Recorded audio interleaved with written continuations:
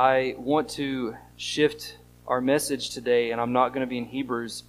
I couldn't just kind of get out of my mind that the Gideons were coming, and I said, I just want to really talk about the Bible this morning again. That's what they do. Their ministry is getting Scripture everywhere so people can have copies of God's Word.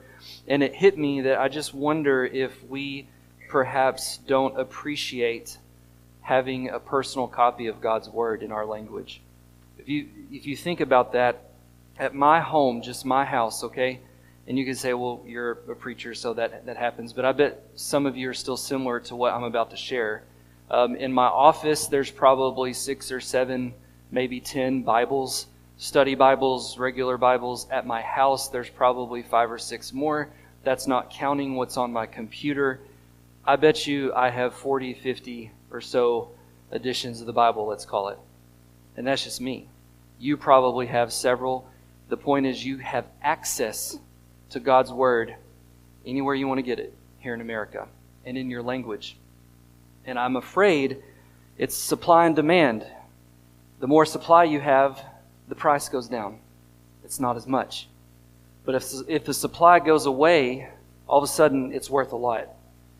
I've heard stories that in China and places, the Chinese people that are Christians there in the underground churches will often memorize Scripture because they can't take it home. They don't have copies of it in their language, and even when they do, it's just a few copies. And a church congregation, a body of believers may have to share one copy of the Bible.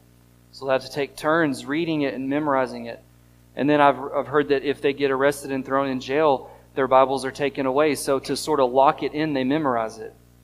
And that convicted me because I thought, I don't focus on memorizing Scripture a lot, if I'm honest with you.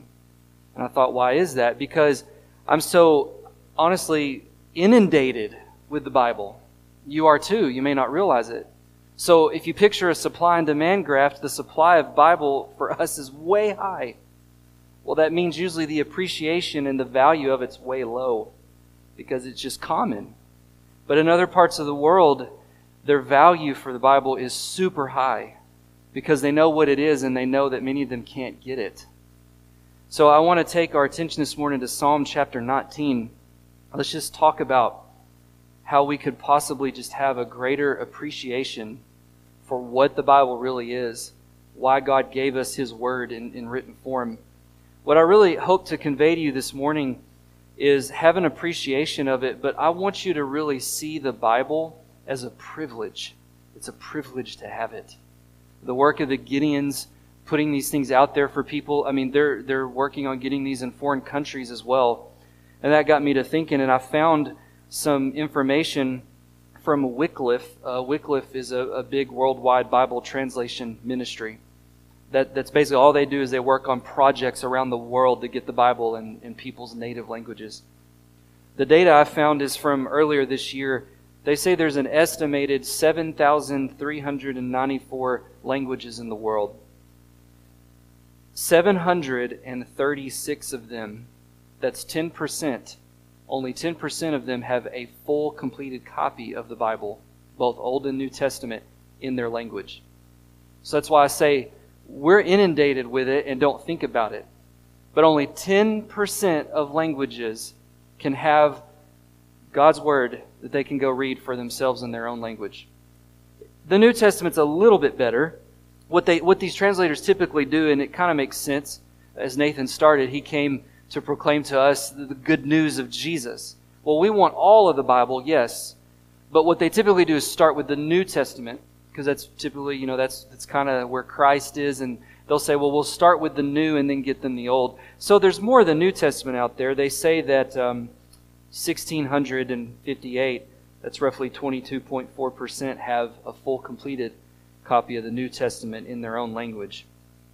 So think about that. Most people around the world are having to either learn another language and read the Bible in that, or just wait until they have a copy of Scripture in their own. There's a lot of work that's been done.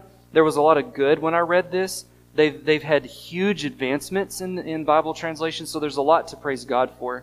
But they say that though most people have portions of the Bible, because these teams will work on it, so they'll work on John, and then they get John done, and they give it out to the locals and it gets spread. And that's great. They have John, for example. But you and we have all 66. It's just a privilege is what I'm trying to get us to see this morning. A lot of painstaking work goes into that. Remember, it wasn't written in English. It was written in Hebrew and Greek and Aramaic. There was people way down the line back in our own history that had to translate it as well, and now we stand on their shoulders today. So a lot of good there, but there's just a lot left to be done. And so you have the work of the Gideons and Wycliffe and these other companies, ministries that are out there. They're trying to get the Scripture out there to everybody. Well, why is that? Again, because of what it is. So let's look at Psalm 19. And King David wrote this it's basically a poem. It's a very beautiful poem, and what he basically does here is he says, let me just look at all the different aspects of God's Word and talk about how wonderful it is and what it does for someone. And I want us to walk away here this morning just seeing, let's have an appreciation for the Bible and see it as a privilege. It's not a right. It's not something that we're guaranteed. It's a privilege. So I hope we can value it a little bit more as we leave here today. In Psalm 19, I'm only going to look at 7 through 14. Let me just quickly tell you about the whole psalm. It's kind of a poem written by David, as I said, and it kind of splits into two parts real easily. The first 6 verses is where David basically says, let me tell you about the glory of God as seen through what He's made, all through creation. He says things like, the heavens declare the glory of God. It's as if God made the space, and the space functions like a tent for the sun. That's how awesomely powerful and majestic God is that He made a tent for the sun. So David looks at all the stuff out there that God made and says, this all testifies to the glory of God. Then in verse 7, he shifts and says, now let me tell you about the glory of God as seen through His written word, the spoken word of God that has been written down for His people to have and to know Him and to enjoy Him through the written word. So that's the part we'll just focus on here this morning. He gives 6 different, I'll call them aspects. You could call them synonyms. He's all saying the Bible. It's all about the Bible, but he's going to say there's 6 different aspects of the Bible that he's going to kind of focus on, little nuances to see about the Scripture. And then he'll give 6 attributes. Here's a little nuance to the Bible, and here's what it does for a person. And then he'll end with, that's its attribute, and then he'll end with what it does for a person. The accomplishment, the payoff, if you will, for someone who will receive the Bible and listen to the Scriptures. I thought of a diamond, if you've ever looked at a diamond up close. Diamonds are not flat, are they? They're not two-dimensional. They're not one-dimensional. Diamonds are multi-dimensional.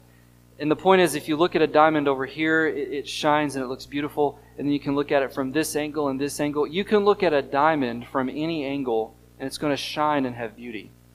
Meaning you don't just look at it from the north, and only from looking at it from the north it has beauty. And from the south it doesn't show anything. No, diamonds show 360 degrees all over.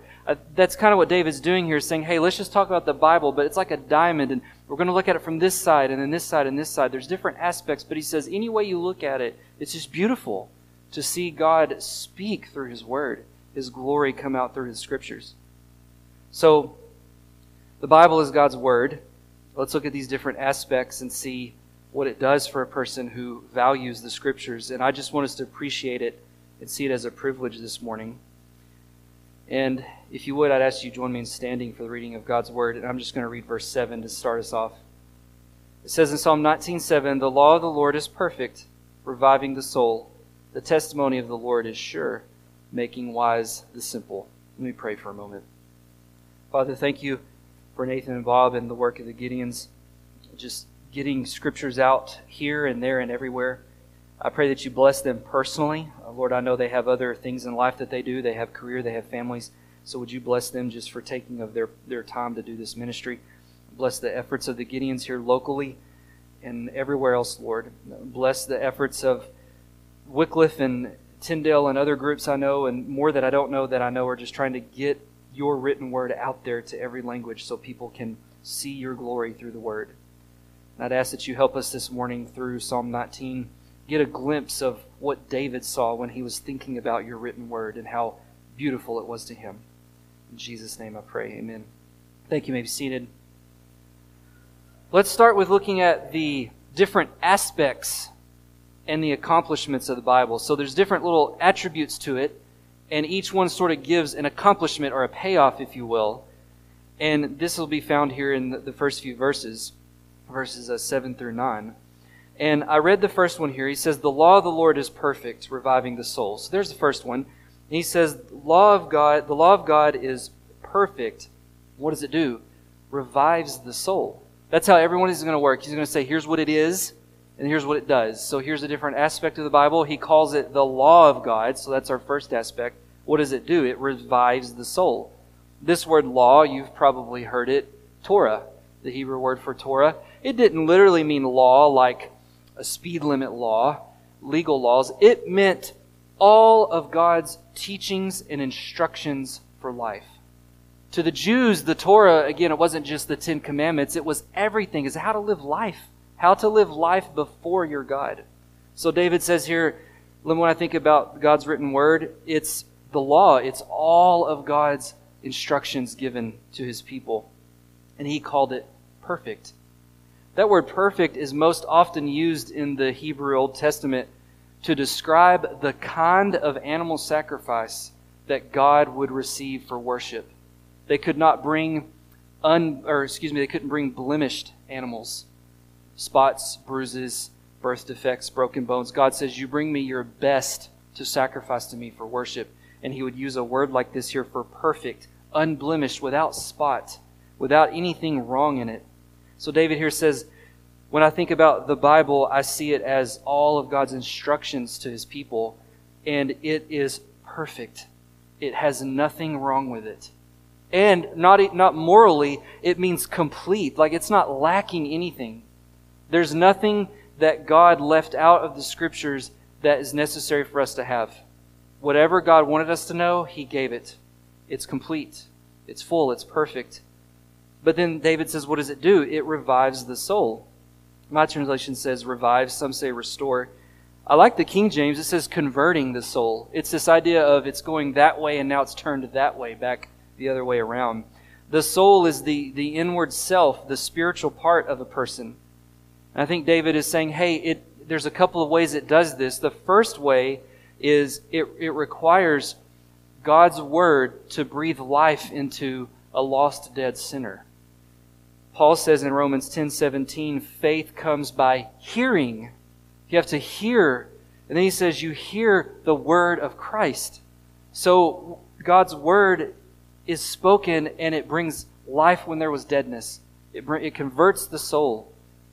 What about for the Christian? It still restores their soul too. You and I live life and get down and things happen. And David says, go to God's Word, live according to His instruction. And it's like it renews your soul from within. Gives you that new vigor, new fulfillment, new purpose to live according to God's law, His instruction. Why is it that God's Word does this? David is thinking about this, and he says, well, God's Word is like that unblemished, perfect sacrificial lamb being offered up. It has no sin, no defect. And if someone will take it in and listen to it, receive its instruction, it leads them to live on the right path before God. It leads to them being forgiven of their sins because they're going to follow it and they're going to repent of sins and call out to Christ. And then it's going to lead to us living spiritually restored lives for God. So to appreciate the Bible is to appreciate hearing from God. That means when you read the Bible, you're coming to God saying, I want to hear your divine instructions. Teach me, Lord, how to live. Is where it starts, as David's saying. So the Bible gives us God's instructions, His teachings, but we need to appreciate it that way. The second thing he calls it is the testimony of God. He says the testimony of God is sure, and what does it do? It makes wise the simple. You'll find that in the rest of the verse here. He says, the testimony of the Lord is sure, making wise the simple. Again, this is all talking about the Bible. He's now just shifted to a different little aspect of it, and he calls it the testimony of the Lord, the testimony of God. Testimony means when someone gives a witness, like you've testimony in the court of law, you're familiar with that. That's kind of the idea behind this word here too. It's as if David says, when I think about the Bible, God's written word, it's as if God has said, this is my testimony given to humanity. My declaration of all the things that I need to share with them. It's a testimony as if God gave it under oath to people. God says it's sure. That means it's trustworthy. It's permanent. It's reliable. So you've seen in courtroom shows or scenes, people raise their hand, I swear to tell the truth, the whole truth, nothing but the truth, so help me God, and they give their testimony in a court of law. And then we have this law called perjury. If a person lies while giving a testimony, then they can get in trouble. Kind of picture, if you will, it's as if God says, I'm giving my testimony, and out came the Scriptures. This is God's testimony. And it's as if God raised His right hand to us and said, I swear that every word in here is true, full, and complete, and it'll never fail. There's nothing wrong with it. There's no lies. There's no defect. It's sure. It's trustworthy. David said, well, then that means if a person will appreciate the Bible as God's testimony to us and believe that it's reliable and trustworthy and will never fail, then here's what it does for them. It will make wise the simple. The simple person is what we would probably call the naive. Not stupid. It just means inexperienced. They haven't lived life long enough to have that sagely wisdom of someone who's lived for 80, 90 years. They're young, they're inexperienced, they're immature. David says, well, they can beat the learning curve, so to speak, by listening to God's testimonies. It'll make them wise. They'll know what to do. They'll know how to live. Psalm 119:89 says, forever, O Lord, your word is firmly fixed in the heavens. That's this idea David was saying about it's sure. God's testimonies don't falter. They're here and gone. No, they're sure. They're firm. Just like God has fixed it in the heavens. So God's word then will give wisdom to someone if they'll listen to it. Psalm 119:97 says, oh, how I love your law. It is my meditation all the day. Notice Psalm 119:98 says this, your commandment makes me wiser than my enemies, for it is ever with me. And then notice what else it says in verse 99. I have more understanding than all my teachers, for your testimonies are my meditation. I understand more than the aged, for I keep your precepts. Doesn't matter your age. Someone could say, I just don't know enough about life. I'm too inexperienced. But here, if we take this at face value, Psalm says to us, then get in God's Word. And it will make you wiser than the oldest person you know. It will make you wiser than the best teacher you've ever had. Because you're listening to God's own mind. Then, David says, the next thing God's Word is he calls it precepts. And this is verse 8. Let's look here. He says, the precepts of the Lord are right, rejoicing the heart. So he calls it the precepts of God are right, and what does it do? It rejoices the heart. Again, still talking about the Bible, just different words for it now. So another aspect he says is he calls it precepts. These are basically instructions that God has handed down to us for how to live life. The do's and the don'ts, so to speak. This is what you should do. This is how you live life. Ethical living, ethical standards that God has laid down. It's the orders that God has given. He says these are right. That word right in Hebrew, it's interesting that he used it here because that word really was used to talk about a path that you're walking on, and it was straight and flat and smooth. The implication, he's being poetic again. I think he's using that word to say this. If you're on a curvy road with holes and bumps, you're more likely to trip and get hurt. But if you follow God's commandments, His precepts, how to live life, it's like your path in front of you in life is straightened out. It's smoothed out. You're able to walk on it with far, far less likely chance to fall into sin, and to be hurt and messed up spiritually. He says, no, it makes the path before the person right and smooth. What does it do? It rejoices the heart, he says. This is simply saying it makes the person joyful and happy from the inside. The word heart isn't the organ, it's the inner self of a person. The heart in Hebrew meant the non-physical part of you. So David says, well, God's word, if it's taken in and you listen to its precepts, meaning you're literally following the do's and the don'ts, its instructions, what does it do? You'll, from the inside out, sort of have this joy and fulfillment. And I thought about that. I thought, why is that the case, though? Like, logically, why is it that way? I think it's actually very simple. Because if a person is following God's word, they're listening and obeying it, then that means they're following God's plan for living your daily life. If you're following God's plan and doing the things God said to do, you are far more likely to avoid troubles. You're far more likely to avoid problems. I don't mean troubles like bad situations. We all know Christians, even living faithfully, will have troubles. Jesus said that. I mean, though, the self-inflicted ones. Falling into a sin, falling into a bad decision, because we just didn't listen to God and didn't do it God's way. And David says, if you'll follow God's precepts and do it His way, then you typically will have a life marked with this inner joy and peace. Why? Because you're not causing your own problems in life. You're following it God's way.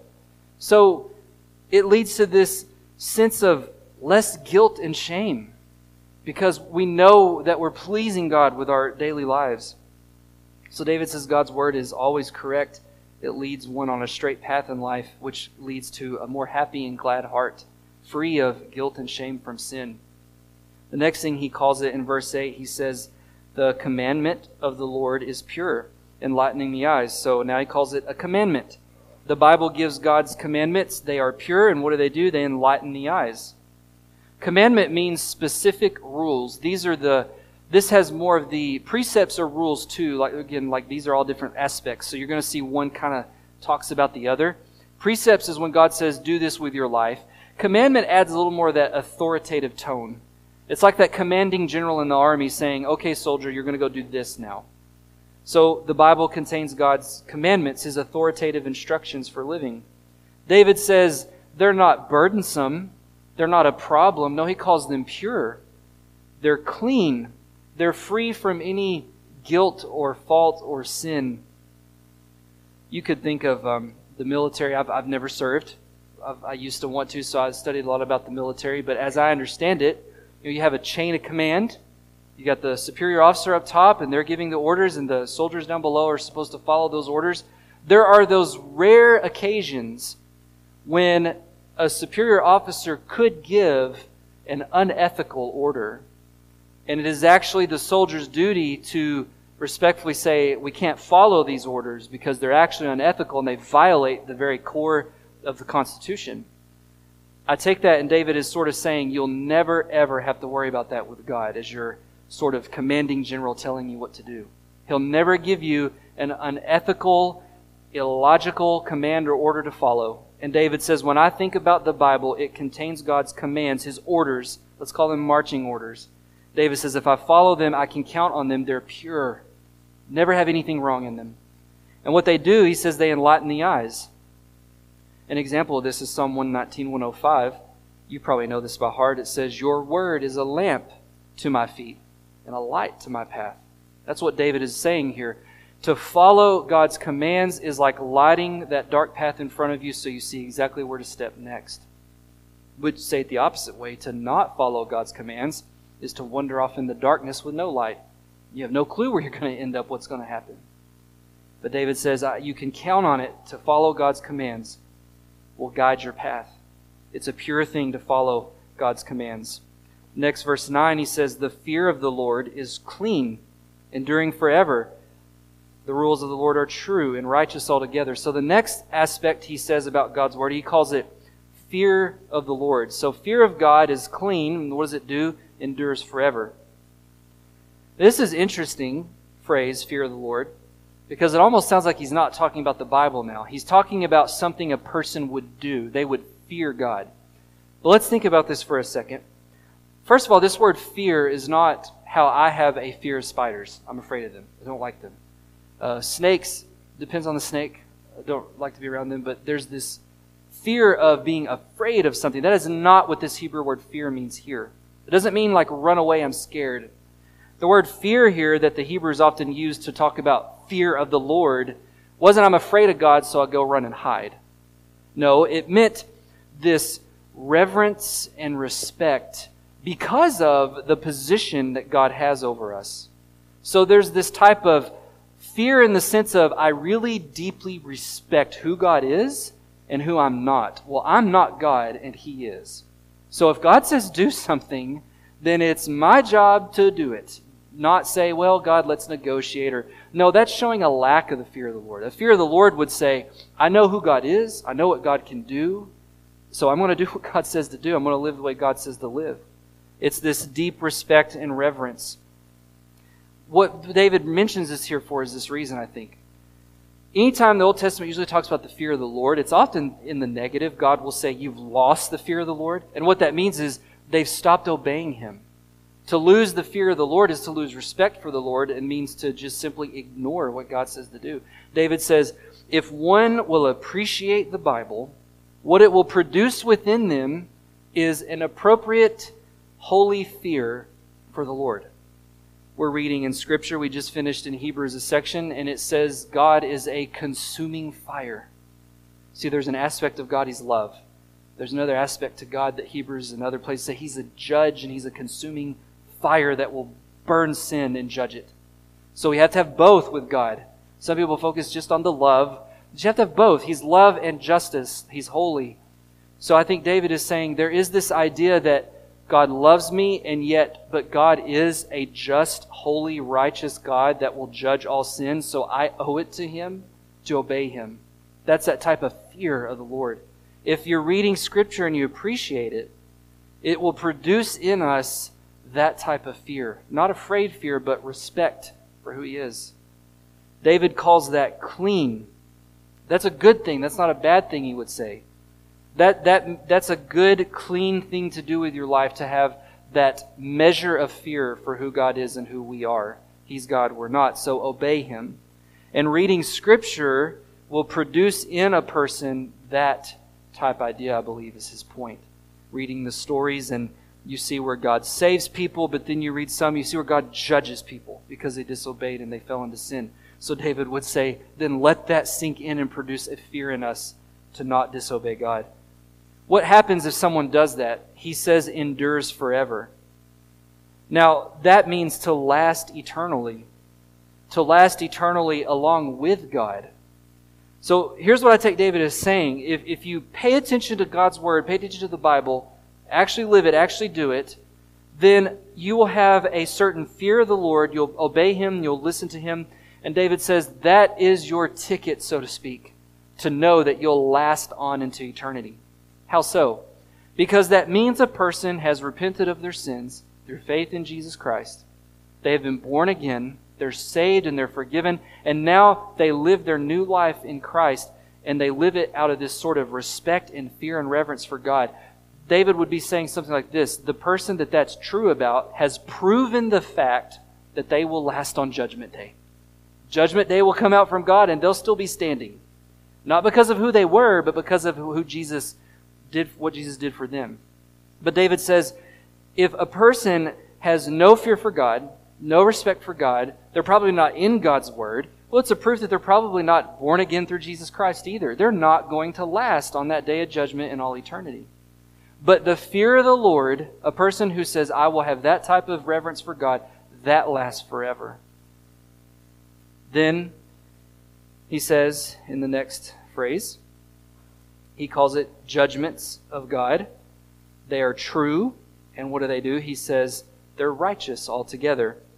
At the end of verse 9, the fear of the Lord is clean, enduring forever. The rules, ESV says rules. I'm going to use the word judgments. So the rules or judgments of the Lord are true and righteous altogether. I like the word judgments better than the ESV. It says rules. That's okay. But the word here in Hebrew is more of the picture of a judge, that like a literal judge, rendering a legal verdict. That was kind of what this word was used for them. So it's legally binding verdicts and judgments that's given out by a person of authority.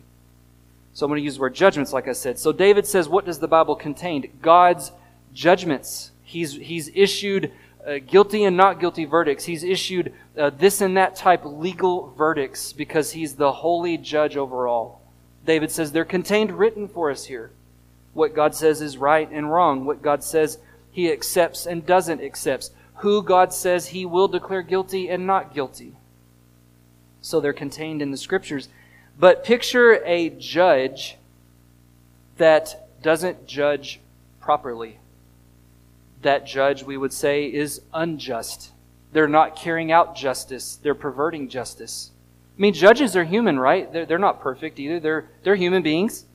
So that's why we have like an appeal system.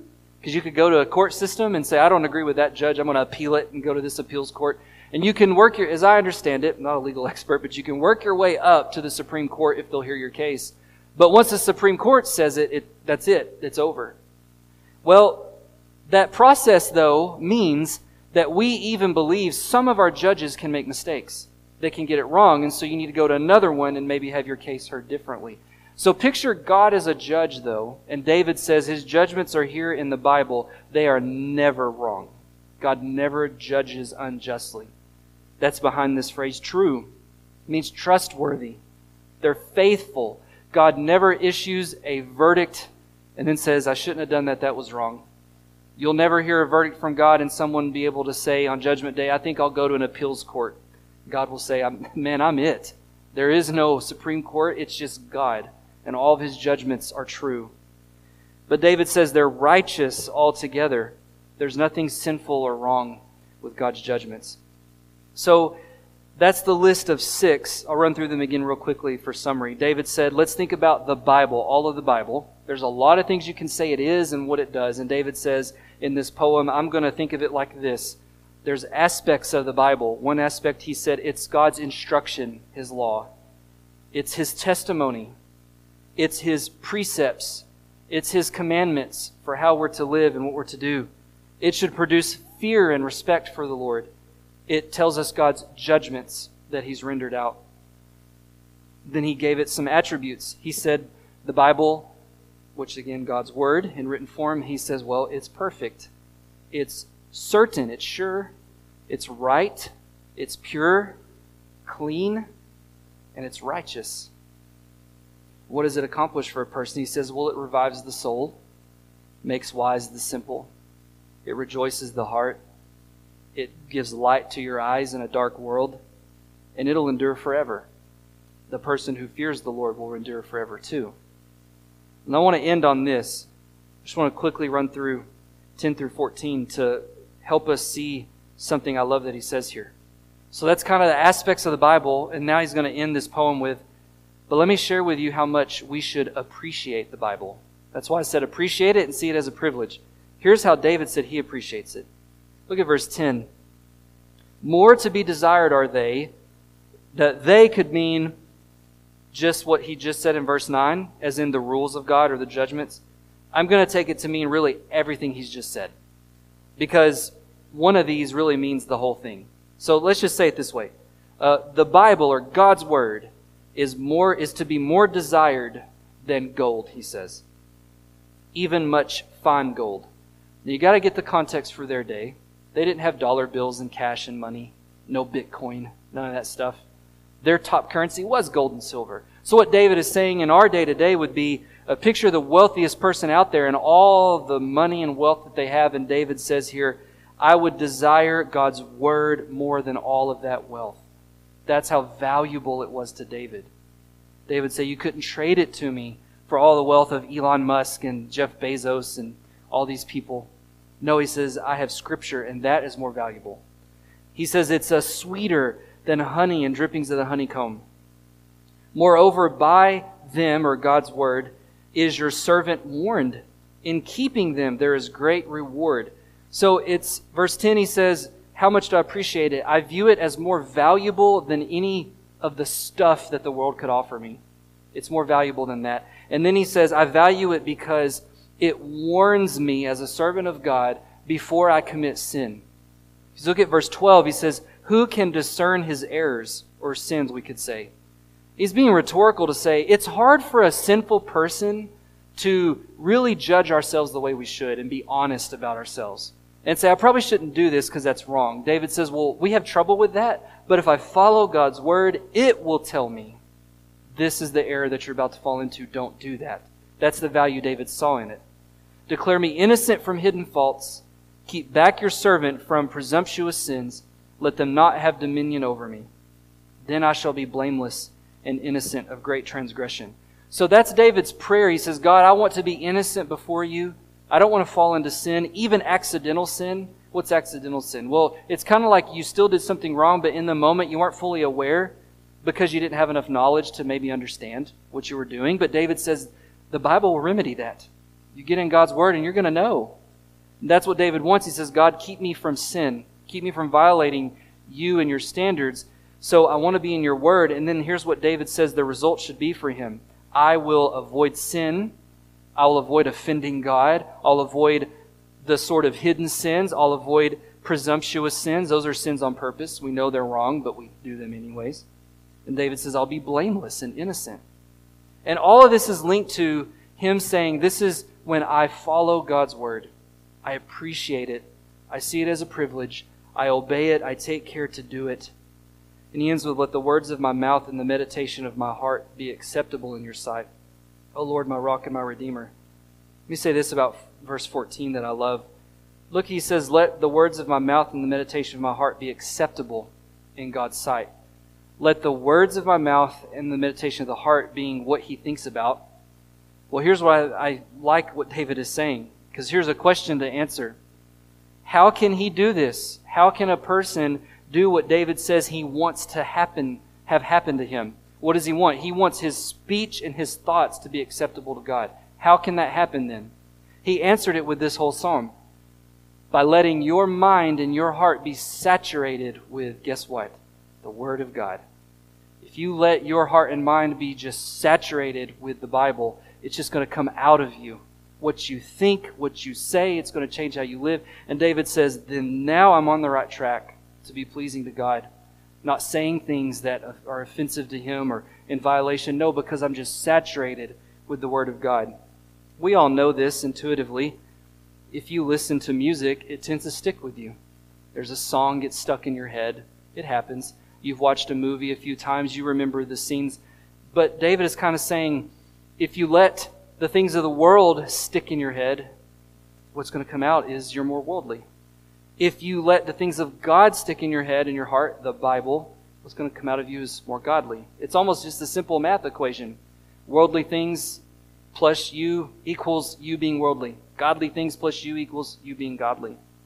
It starts, though, with appreciating the Bible for what it is, seeing it as a privilege. I hope that you do this morning. I hope you leave here today with a greater just saying, you know what, I've got to get in the Word. I've got to see more of a value of God's Word so that I can do what David said, be pleasing in God's sight. My life will be acceptable to Him. It all starts, though, being acceptable before God isn't just reading the Bible. It's about how Nathan started. It is Christ crucified and risen again from the dead. To first be acceptable before God, a person must be born again, made new from the inside out. How? Through Jesus Christ forgiving them of their sins. Jesus says if you just believe in Him with all your heart, all your faith, that He died but He rose again, a person is forgiven. He died in their place, so our sins are paid for, they're forgiven. He rose again, we live too. Now David says, once that person is born again, the question is, how do they live life from that point on pleasing? By keeping it according to God's Word. I'm going to have a time where we pray and think, and Bruce and his people will come. And as I pray, I just ask that you ask God to reveal to your own heart, Lord, what are areas where I am just not valuing the Bible like I should?